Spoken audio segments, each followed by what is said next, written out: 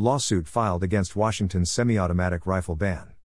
The complaint argues that HB 1240's ban on certain types of semi-automatic rifles, pistols and shotguns violates the Second and 14th Amendment.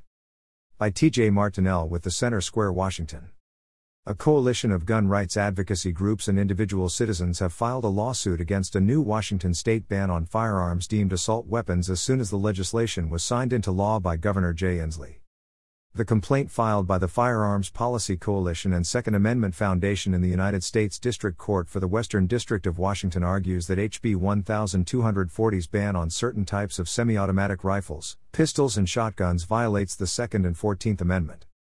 Taking effect the moment it was signed by Inslee on April 25, HB 1240 bans more than 60 semi-automatic rifles along with other semi-automatic rifles based on either length, shorter than 30 inches, or whether it has one or more accessory or feature.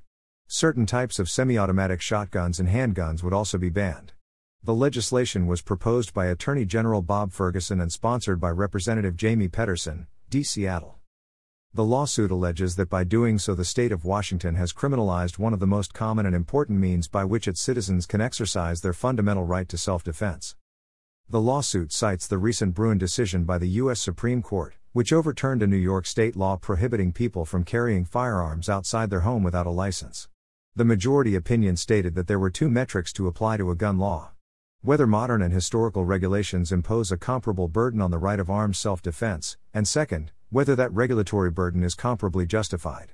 Another metric was whether the firearm is in common use.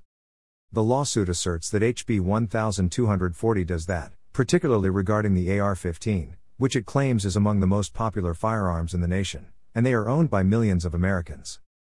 Speaking at an April 25 bill signing, Ferguson said that we are a nation of laws and they, gun rights advocates, have the right to challenge that. We have defended a number of bills. Our record so far is pretty good. We plan to keep that record intact. Also signed by Inslee was HB 1143, which requires gun purchasers complete a background check and wait 10 business days after purchase to take ownership of a firearm. The purchaser must also show proof of taking a safety training course. SB 5078 focuses on the firearms industry by making them legally liable for gun sales if they do not take reasonable precautions to ensure they're not sold to people who are not legally allowed to own them. The bill also prohibits firearm manufacturers from marketing any gun products to minors. Pedersen said at the April 25 bill signing that if a manufacturer is going to target youth with a message about how cool it is to go shoot assault weapons, you may have some responsibility the next time there is a mass shooting. This report was first published by the Center Square, Washington.